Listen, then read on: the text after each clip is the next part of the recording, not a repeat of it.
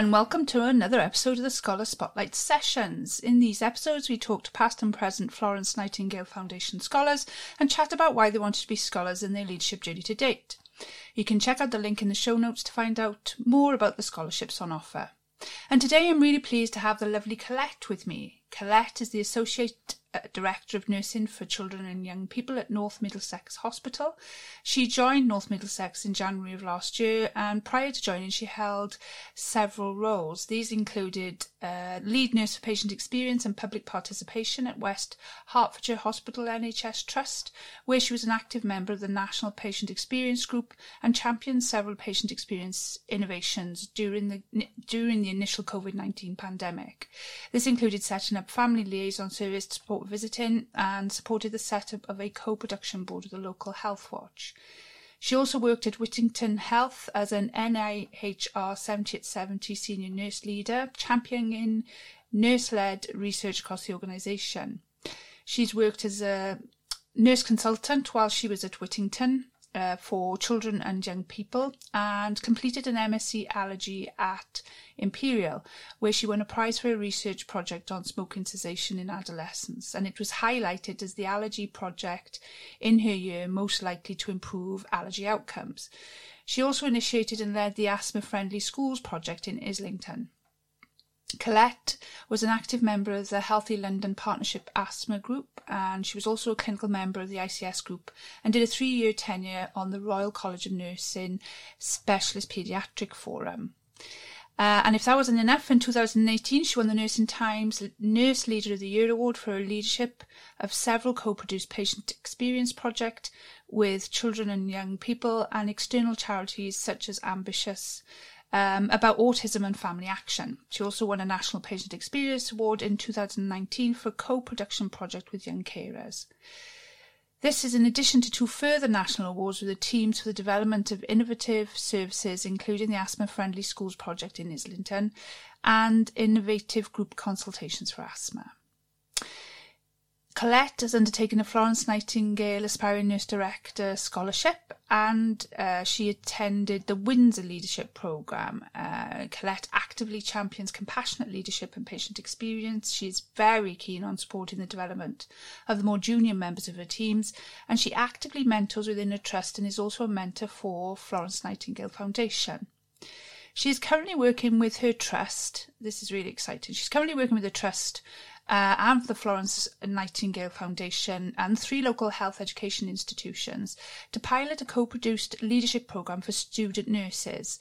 She's keen to ensure student nurses and medical students are supported to work together in a multidisciplinary team, to learn from each other, to have a voice and perspective in service development and delivery, and to undertake quality improvement projects. She passionately believes in and champions service users to have a say in their health services, and has previously led and currently leads children and young people and parent forums. She is focused on merging co-production, always events and quality improvement methodology. She is determined to use her leadership skills, knowledge and experience to positively influence patient outcomes and staff experience and well-being. Hello Colette, it's lovely to have you here today. How are we doing? Hello, Becky. I'm really pleased to be here, and I feel very privileged to be interviewed by you.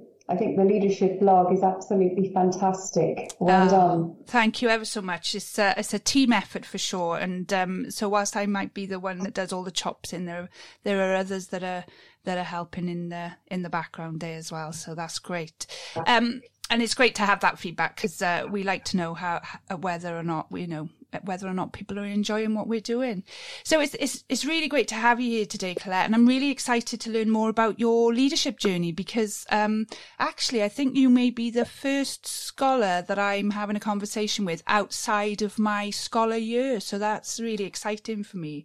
So that leads us on quite nicely into, my first question really is, why did you want to become a Florence Nightingale scholar? So it was in 2019, and I was working as a nurse consultant for children and young people in an integrated care organisation. And I was at a bit of a crossroads, because I loved my job. I loved the the 4 domains of the nurse consultant and the breadth it gave me. Mm-hmm. But I wasn't sure if I wanted to go down a clinical academic career route and do a PhD, or whether I wanted to go into operational management. So I had a conversation with my chief nurse, and she was a Florence Nightingale scholar. And she said, Colette, do Florence, she said. It'll give you the roadmap, and you know how you want to focus your career. Yeah. And a little bit unsure, because I'd done an in-house leadership program, and I thought to myself, not more leadership. At that stage in my career, leadership for me was very theoretical, and I wasn't really living and breathing it. Yeah. Said to me, Florence is different. She said, it's a bit like, you're a jigsaw puzzle, but Florence will take you apart and put you back together and you'll be, an immaculate jigsaw puzzle as a result. Yeah, I love that analogy. There was a webinar I think recently where you were talking and you used that analogy then, and it really stuck with me. I think that's a great analogy and a great way to describe what Florence does do for you. I think you're absolutely right. And I think the other interesting thing that you talk about there is being at that crossroads, and it appears to me that everybody I've spoken to so far who has applied for Florence has been encouraged to do so by a previous scholar. So there's that importance of, beyond scholar and that Florence alumni and how important that is, encouraging others to do it. I guess my question for you is, because one of the other things lots of people have said is, it's that feeling of, I'm not good enough to do Florence. So almost like that, feeling that it's unattainable. I don't know why that is, but did you have that sense at all? Yes, I did, because my chief nurse said to me that it's very prestigious and it's very competitive, and they only take the best. Yeah. But she said, I'll help and support you. And she did, and the deputy chief nurse did as well. So I was very well prepared. And when I did my interview and I spoke to some of the others, all of the people that had been interviewed at the same time had a little bit of prep. Yeah. And that's things that we've enabled in our organisation at North Middlesex. So we've got a Florence Nightingale scholarship group. Yes. And part of our roles as is to ensure that we encourage nurses across the organisation to apply. Chief nurse is really, really supportive of Florence Nightingale, and all of the people that want to apply get support with their application and interview. And I've had feedback from the Academy that basically the applications from my trust are good as a result. But also I think, because there are so many of us, and we're from all different roles across the organisation, and we're seen as very normal people that they meet on a day-to-day basis, it feels like Florence in my organisation is more attainable. Yeah. And I think what Gemma and Greta, want to enable with the alumni posts going forward, to make Florence more attainable. To every nurse, and I think that would be amazing, because if every nurse could feel as we all feel, having done Florence, it would just have such a positive impact on nursing. Oh, I couldn't agree with you more. And I think it's great what you've been doing in your organisation in terms of growing that organically in the organisation. And I think the fact that you've had that feedback from the Academy around your applications is testament to what you've been doing. And, again, is testament to the fact that what you're saying is that it does feel more attainable in your organisation. So there's some great learning there for the rest of us in terms of how we might want to grow that in our organisation. So being a Welsh girl, I know that there's some growth that's needed in Wales. It would be great to see more Welsh scholars, more Welsh nurses applying. And I've done my best, hopefully this year, I've nagged lots of people in a positive way, I hope, to put some applications in, and I have been informed that there has been an increase in I'm not taking the glory for that for anybody else that might be listening, but it's great to know that there has been an increase in applications from Wales. So hopefully that'll build year on year. But again, it would be great, I think, to take the blueprint that you've created around what you're doing in your organisation for scholars and getting people to apply, and grow that, wouldn't it, across the UK and globally? Because I know we're going globally now, aren't we, as well, with Florence, which is amazing. It's all very exciting stuff. So I would echo everything that you've said, and I would encourage any nurse that's listening to this who may be thinking about applying for a scholarship, just do it. Just feel the fear and do it. But also reach out to one of us that's already been through that process. We'd be happy to support, wouldn't we? That's great. Thank you for sharing that. So I guess, we talk about leadership more broadly again in these episodes. So it would be really lovely if you have some key moments that you would like to share with the listeners around your leadership journey so far, that would be insightful for them. So I wondered if there was anything you'd thought about in terms of sharing. Yeah. So I think the first thing that I was a huge learning for me in terms of my leadership was I saw leaders as senior people in organisations. And one of the things I've done in my CYP journey is I've done a lot of co-production work with children and young people, families, but also with junior nurses and medical students and student nurses as well. Yeah. And with those junior members of the team, I found, what we were able to do in terms of the projects and patient outcomes was really, really phenomenal. And I found that the younger members of the teams had brilliant ideas. They had different life experiences. They were really good with IT, really good with the young people, and also were much less indoctrinated by the NHS. So had different ideas, and the scope of what we were able to do was just so much more broad as a consequence. I could see how they were leaders, and with the sort of coaching and mentorship and the ability to influence within the co-production group what they were able to achieve. So from my perspective as a leader, I'm very, very conscious and determined to ensure that junior members of our organisation and student nurses particularly get the opportunity to have the skills and the tools to become leaders and to start that influencing at a very, junior part of their career. And I think they are the ones that, are on the shop floor with the patients the majority of the time. So actually, in terms of, what they can feed back from our service users is, it's really, really important and really essential that we capture that.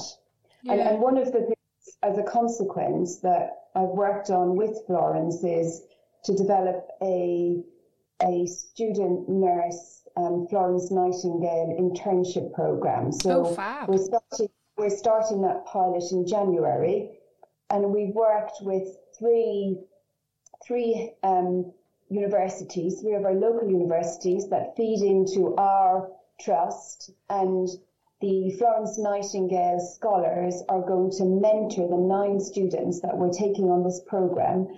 And the proposal is following the program that we followed as scholars. So the students are going to have the opportunity to do Florence Nightingale as first year student nurses. Wow. And I can't wait to see what they're going to achieve as a consequence. And I'm hoping when I'm old, and sitting in my rocking chair somewhere, that I'm going to see some of these nurses as chief nurses, or maybe, chief nurse for Inuit, as a consequence of having done this. So that's one of my key leadership.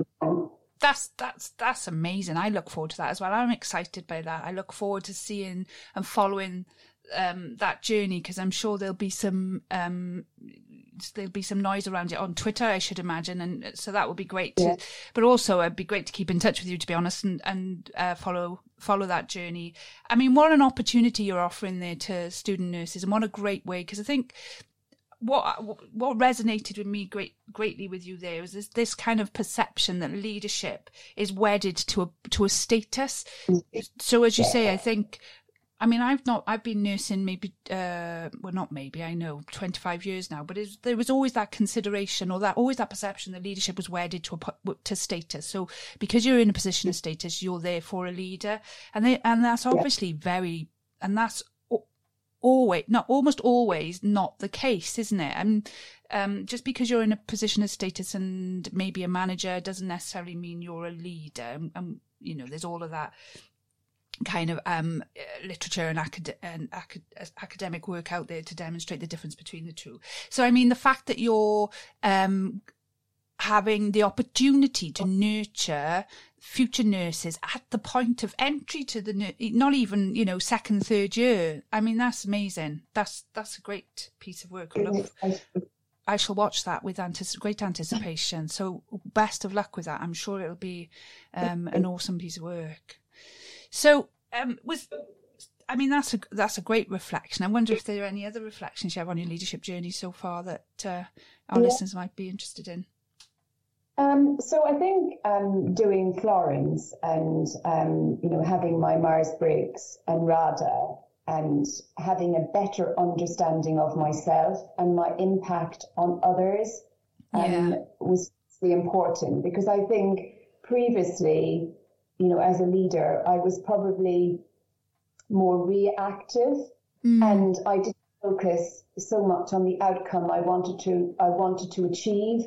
And also I was less aware of the perception of other people. So now I'm aware of other people and their personality makeup. And I really try to understand the people that I'm trying to influence. And that has really enhanced my ability to achieve my outcomes as a leader. I mean, again, so far, even others who have done Florence, who've maybe not recorded a scholarship session yet, have all reflected on the profound impact, actually, for lots of people, of doing RADA, and what it gives you, and how it does change your thinking around others, which is a key mind shift then, isn't it, I think, when it comes to engaging. And you've talked a lot about, obviously for me, one thing I've picked up on is collaboration and co-production is big for you, which is fantastic. I think that's really important, isn't it? No man's an island, and we can only go so far alone, and together we can go so much further. So that's fantastic. So to then bring in that RADA stuff on top of that must have been, as you say, must have been a great kind of light bulb moment in some ways, to get that done. And I think sometimes we don't always think about, again, I would echo RADA, and again, I would echo that, kind of, I had a eureka moment about messaging, how I deliver messages, and how important that is. So I would agree. It's a great way to have that time and space to reflect on yourself and how you present to others, isn't it? Because there's something maybe we don't always get the opportunity to think about, and it's so important when we're trying to, as leaders, share a vision and get people to buy into that vision, to come along on the journey with us. So being able to understand them and to step into different viewpoints or different perspectives is really important, isn't it? That's really, I know. Every time I do these, I find myself almost reflecting as I'm going along. So it's really good. And anything else that you wanted to share in particular, or? I mean, I suppose the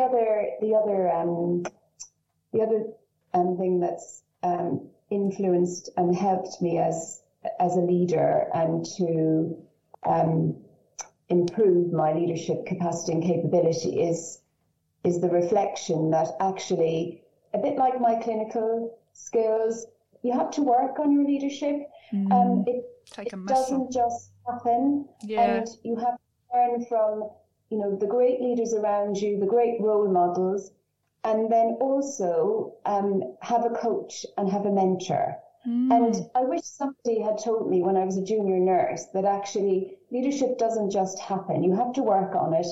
And, if you select people to support and help you, it will enable you to improve your leadership skills. So, I do have a coach and a mentor, and I have in my last few jobs. And I find it really helpful. So in terms of my career, I have mentorship of somebody who is more senior, more experienced than me, that can guide me and help me when I get a bit stuck in decision making. And my reflection in my last role, when I was patient experience lead, and I went into that new job, and the COVID pandemic started, and I felt overwhelmed. And I had one of the leads from the NHS patient experience team mentor me, and she had done my job previously in an NHS trust. So she set some boundaries for me, and she guided and supported me, and we had weekly meetings, and that meant I was able to, excel in the job and enable change at pace, because I could test out what I was doing in the safety of those one-to-ones. So I definitely recommend all nurses, whatever grade, to consider having a mentor. And then a coach is really important, because that's about you personally and your well-being and your work-life balance, and keeping well and functioning well within your job and your role. And equally, from the NHS Leadership Academy, we can all access coaching, and we don't need to pay for it. And, I would definitely encourage all nurses to find a coach and a mentor from very junior grades, and that will help you put your career on track, know where you're going, and support you, with a roadmap to get there. I think that's some great advice, Colette, to be honest. And I hadn't really experienced any coaching, and it's actually something that I'm pursuing as a part of my Florence journey. And so, yes, and I can see the impact that coaching has had on some of my fellow Florence scholars. And so I would echo your sentiments there. And mentorship. And I wonder sometimes if people get a little bit, not confused, because I don't think that's the right word, but do they really truly? So what I like is you've just really beautifully articulated the difference between mentorship and coaching, and what each one of those brings differently. And what I liked about what you said was that the mentorship is very much about your work, what it is that you do work-wise, whereas the coaching is very much more about you. It's about Colette. It's about your well-being. It's about your psychological state in terms of how you react, that emotional stuff, isn't it? And they marry so well, though, I suppose, don't they? And that's why I guess you're fiercely advocating that people get both. As a result of making sure they can be the best that they can be as they progress through their journey. So that's some great advice there. The other thing I really liked you saying was about leadership and how it just doesn't happen. That I can see that being on one of our quote cards as we start to pull quotes from our episodes and use them on Twitter, on social media. But I guess again, it's like a muscle. When we talk about skills are like muscles, aren't they? You have to practice them to get to a point of not necessarily perfection, because I don't know if we truly if there is anything as good as perfection out there, really, because I think if you think you're perfect, it can get in the way, can't it, of that continuous improvement. So some lovely takeaways for me anyway, and I'm sure for our listeners as well. The other thing you talked about, because you've talked about coaching and mentoring, I think it's a fantastic, and you talked about role modelling, it's a fantastic segue really into my next question, which is around have you got two key influences in your leadership style, in your leadership journey so far, whether that be, people or whatever, but I just wondered if you had two key influences you'd be willing to share with us. Yes, I mean, I think the first one is a course that I did. So I did an Athena team coaching course. We did it we signed up to it as a trust. Yeah. And it's based on Michael West's Compassionate Leadership. Okay. And it's about teams, and it's an interactive toolkit for team leaders to use with their teams.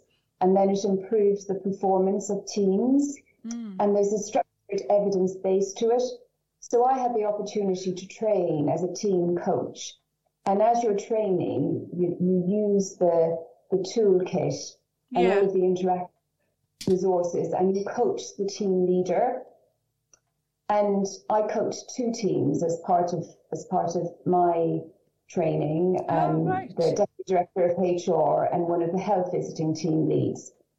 And it was fantastic because there was structured time that you spent with the team lead, and then they did structured activities with their team, looking at things like the team vision, the objectives, etc.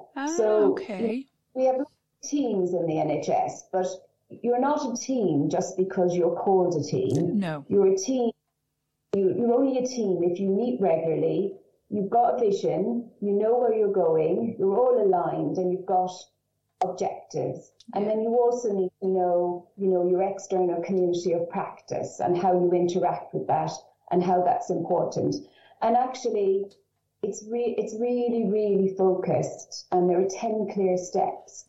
And if we all followed that modality, we would have effective team functioning, but it's just on the day in a day-to-day busyness of our lives in the NHS or otherwise, we often don't, prioritize what's important. So, for example, it might be a team meeting. We might not have the team meeting because, clinical tasks or some other emergency happens. Yeah. But actually, we should be prioritizing the team meetings, and a team meeting is essential to the functioning as simultaneously are some of the clinical group meetings, I etc. agree. Yeah. No, I would agree with that. Yeah.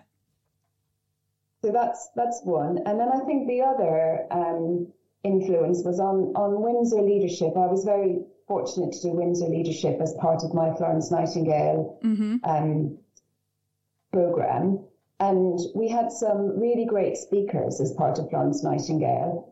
And what resonated for me was the commitment of the team leaders to their staff, and also how focused they were on values and how important values are in terms of enabling compassionate leadership. Yeah. So I'm very, very focused on values, and I use values with my staff, when there may be conflict, etc., and I get them to reflect back on values. But the other thing is the commitment to staff, and also the commitment, as a leader myself, but also the expectations I have from my leaders. And one of the things a CEO of a big organization said to us was, at the beginning of the year, she put in her diary one-to-ones with all of her staff. Uh-huh. And unless it was an emergency, she did not cancel those one-to-ones. And oh gosh, you are so busy and you are so committed to your staff, and you're not cancelling the one-to-ones. So I made that commitment that I would actually, with my direct reports, have the regular one-to-ones, and I I rarely cancel any one-to-ones because I think they're really, really essential. Yeah. And my expectation is also from, my managers that actually the one-to-ones are important. Mm-hmm. If we are to move forward, they're important. So I think there's sort of just a couple of sort of key influences or... No, I think there's some, I mean, they sound like you had some profound learning experiences there. And I think one of the things that's come through there is kind of application. So there's something about learning, isn't there? So I'm a bit of a knowledge sponge. I'm always reading, but what's important is what you do with that knowledge. And it sounds to me as if whatever you've learnt, you've synthesized and you've applied into your practice so that others benefit from that learning as well. And that, I mean, that's a great, for me, I think that's a great leadership skill and characteristic. And I agree with you again around the one-to-one things, because I think it demonstrates to your staff that you care personally about their well-being and about their development, and as busy as you might be in whatever position you're in, as you've just said about that CEO, so your first kind of thought was, good gosh, you're that busy, but yet you're prioritising your staff. It's quite sad in some ways, though, isn't it, that isn't the norm, I guess, but we are where we are, and I'm sure there are lots of people out there that do exactly the same. I think there's some great reflections, and I think what would be great is I will include links to both those courses in the show notes so that people can go off and find out a little bit more about those courses for themselves as well, because it sounds like you got an awful lot from them, Colette, so that's great.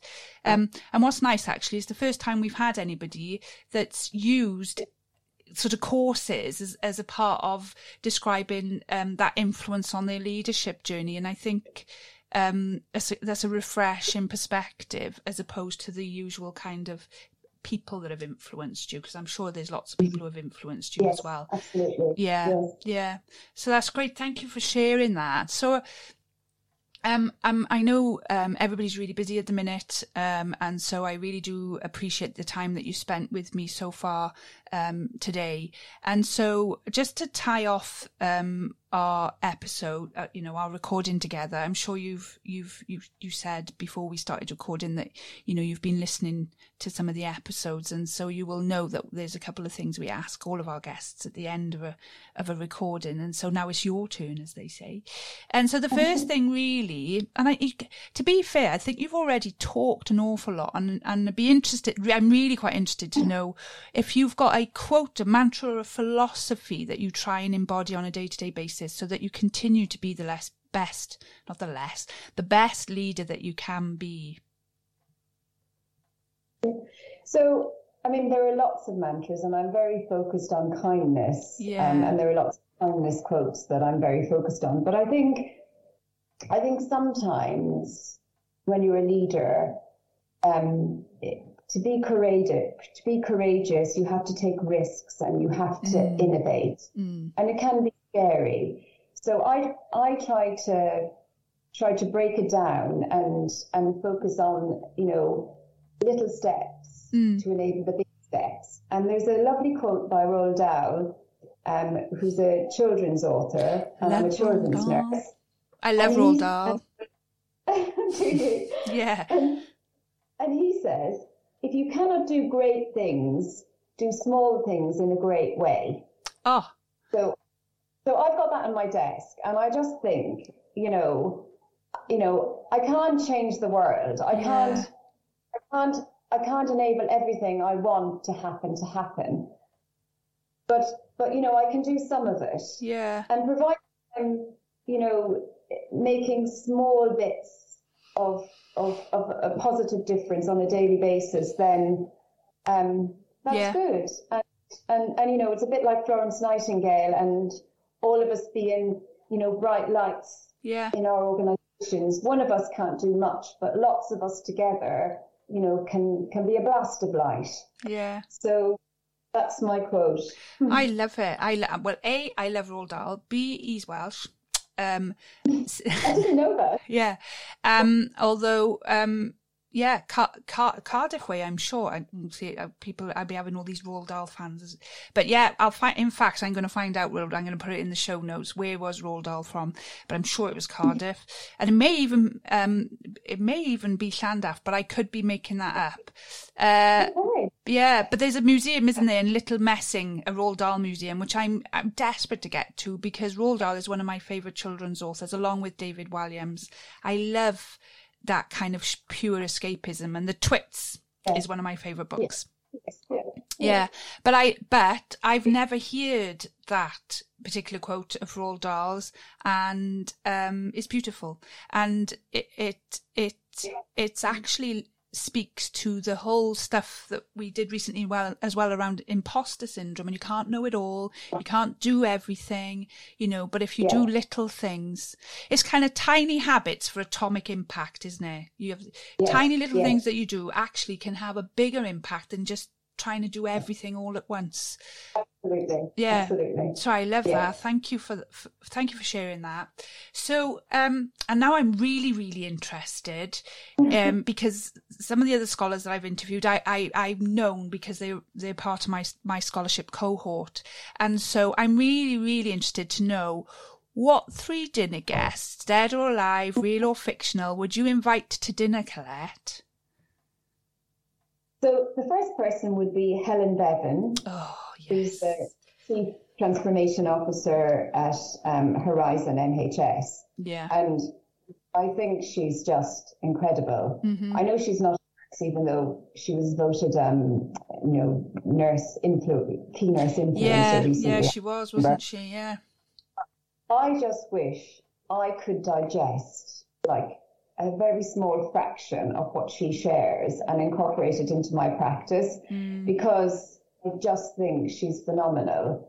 But my brain, my capacity isn't big enough to encapsulate all of it. I know. But I imagine she'd be so interesting to talk to and discussions with and to advise and support. So she's my first person. Good choice. And then the second person is Michael West. Yeah.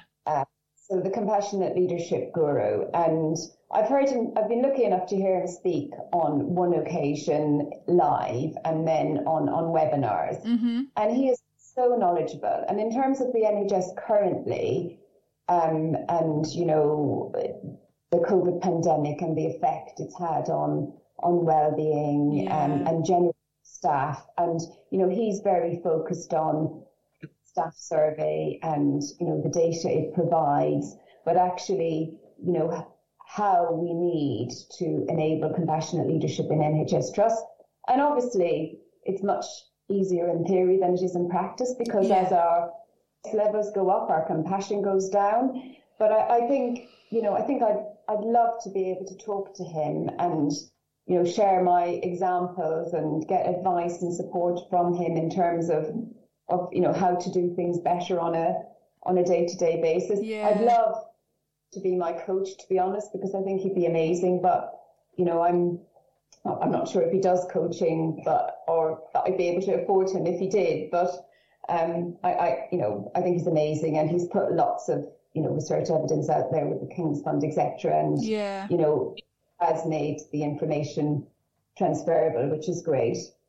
And then the last person is, and certainly not least, because she's very important, is Yvonne Coel. Do you know Yvonne Coel?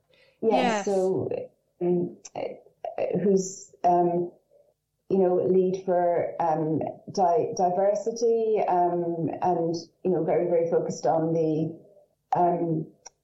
diversity agenda. And I've heard her speak, when we've on webinars, about the EDI agenda. Mm-hmm. She's come to previous trusts, when we've looked at our stats, etc.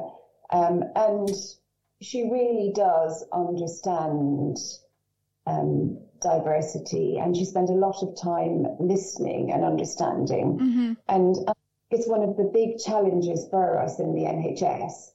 And, I'm white, Irish. Mm-hmm. My husband born in Wales, but his dad was Indian. I've got an Indian surname. Mm-hmm. I'm I'm in a trust where we're a very high employer of ethnic minority staff, and you know, I love diversity because our solutions are so much better when we have a diverse group of people. Of course. But it's getting the best out of that diverse group of people, and I just think it would be great to speak to Yvonne and hear what she has to say. And you know, I've got a big thirst for knowledge and learning more and improving. Yeah, well, you know, you've just popped a little seed in my head there. There's something about diversity and leadership, isn't there? So maybe I shall be courageous and reach out to Yvonne and see if she'd be willing to join us on a podcast to talk about diversity and leadership. Yeah. So keep your fingers crossed. The other thing is, Michael West, if you're listening, and you're thinking of getting into coaching, if you're not already, I think you've got a willing participant here in Colette. So just give her a shout. I'm sure she'd be willing to help out. Some great choices there. Michael, unsurprisingly, shows up a lot, I have to say. Helen, I am a huge fangirl of Helen Bevan as well. Yvonne, this is Yvonne's first kind of mention in the three dinner guests. So it'd be interesting to see what our listeners think. But so, Colette, that brings this episode to a close, and really all that remains really is for me to say a huge thank you to you for your time today, and for your insights and your honesty around your leadership journey, and to say thank you to our listeners. So until next time, it's goodbye from Colette, and it's a goodbye from us and the Leadership Blog. Thank you.